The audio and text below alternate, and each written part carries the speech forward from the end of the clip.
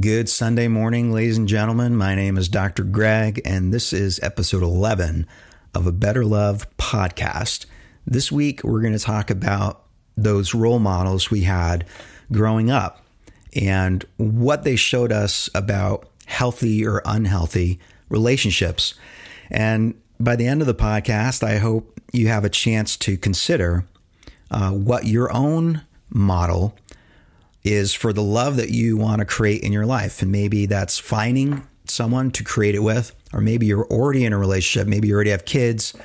Maybe you have a big family and you're recreating, creating, developing the kind of love that you want in your life right now. And guess what? We only have one life, and we might have other lives. There's other belief systems out there, but we've got a short time on this planet. And so I want each and every one of you who is listening to this right now to be able to experience the love that you want in your life, and also to create the love that we need in this world, starting in your relationships with the people you're closest to. So let's talk a little bit about those relationships that we witnessed growing up as kids. Now, each and every one of us who exists on this planet had a parent, okay?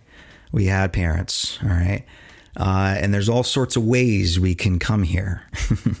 But we're all born by parents who are imperfect, all right? And why are they imperfect? Because just like us, they are human, and we are imperfect as humans. So they didn't get it 100% right, I'm sure, but many of them got it like they knocked it out of the ballpark, okay? And then there's also plenty of them who may have really messed it up. Bottom line, that's the truth.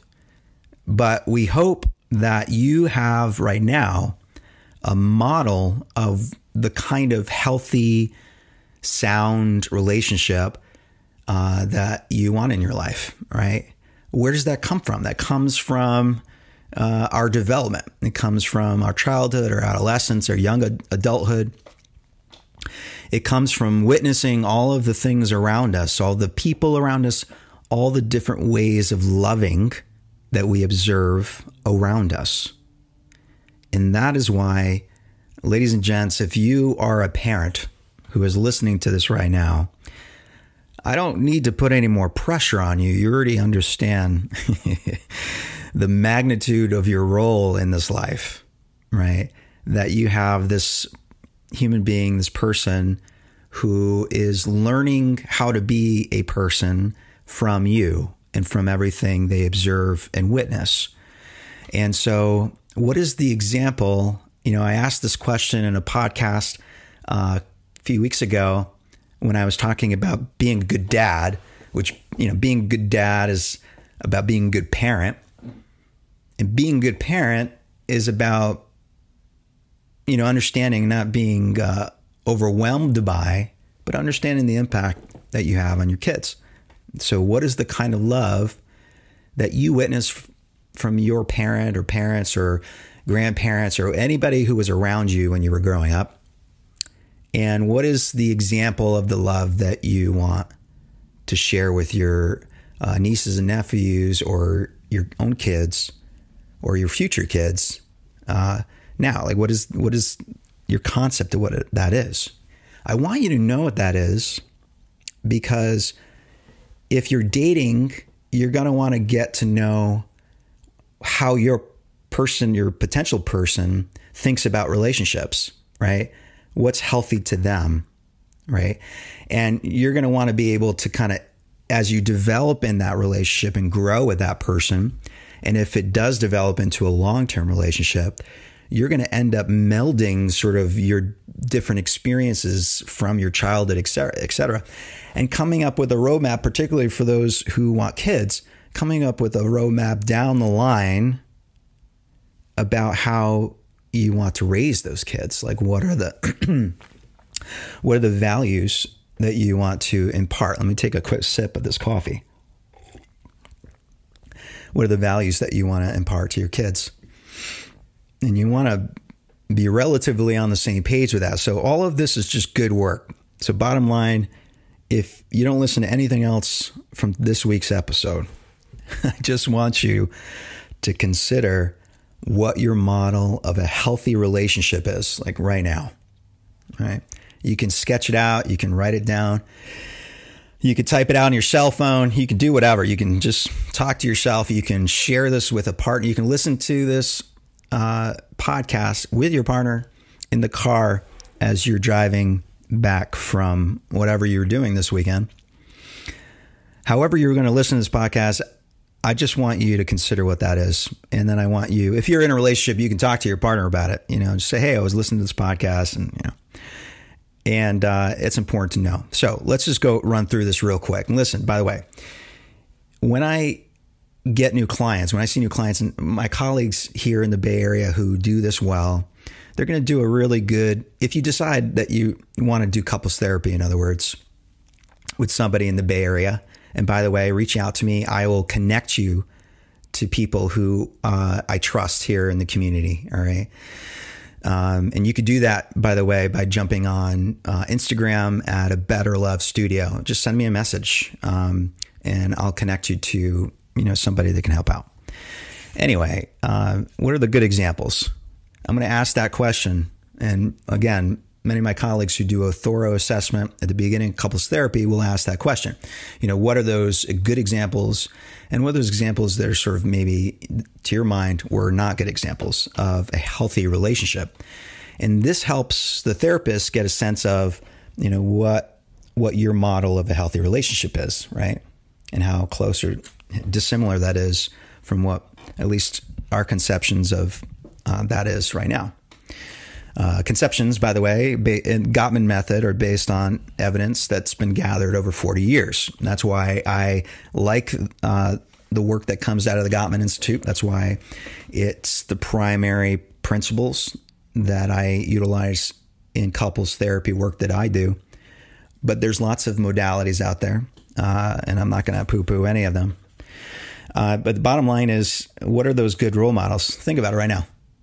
Think about it for a second. Okay. What relationship in your childhood did you look at and think to yourself, ooh, that's a good relationship. They seem happy. They seem like they like each other. They seem like they have affection for each other. Maybe you witness them argue and they're able to really kind of validate each other in the moment and laugh it off and move forward. Like if you see some advanced relationship skills in a couple around you, first of all, I want you to applaud them. And then I want you to, be their friends. And so you get a sense of like, what is it that they're doing well? Because we know they're masters at long-term relationships. Researchers have been looking at those couples and working with those couples for decades now. So we know that there are things that work. Okay. And we know that, sometimes these things organically occur just right in a relationship, but we also know that tons about what makes a relationship successful has to do with focus, commitment, energy, investment, but also specific skills, right? And depending on the family that you came from, right, depending on the environment that you came from, you may or may not have seen the masters at long-term relationships do their thing. And many of us don't. Many of us see examples of stuff that we think to ourselves when we get older, we want to do things differently.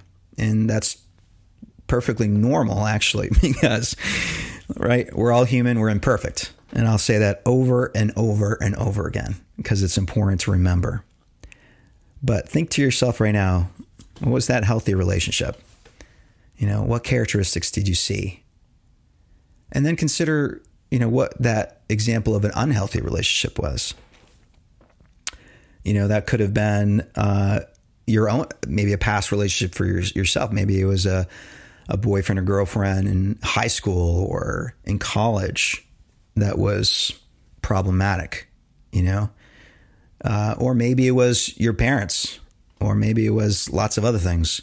There's plenty of examples of how not to do things out in the world, unfortunately. But to know what it is that you look at and say, I don't like that. I don't want that. That's important, because when you're dating and forming a relationship with somebody, they should understand very clearly what your core needs are in a relationship. And those core needs typically come from, these more pervasive, like foundational beliefs about relationships. So it's all important stuff to talk about with your partner. It's also important to know if you're single and you're dating. I've said this also a few times. To know what it is that you're looking for in terms of level of commitment, but also just if you are looking for a long-term relationship, like what it looks like for you.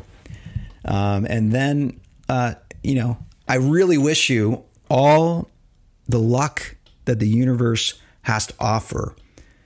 You just got to play the odds. Those of you who are dating, you just got to play the odds. But I really do hope that the universe conspires in your favor. And if you found someone already, you're already in a relationship, you've been in that relationship for years now, maybe 1, 2, 7 years, 10 years. Think about what I'm talking about anyway, right? What is it that's healthy? Maybe you can even think about what's healthy about your relationship, right? How well are you doing right now compared to where you want to be? What are your relationship goals? Maybe it's time to set some new relationship goals, couple goals, and, challenge yourself and have a conversation with your teammate to reach your fullest potential, not only as individuals, but as a couple. And with all that, I really wish you the best of the rest of your Labor Day weekend. My dad was a union guy before he started his small landscaping company with my mother. So I have a place in my heart for union people and also just people working their ass off. Love each other well, and I'll see you soon.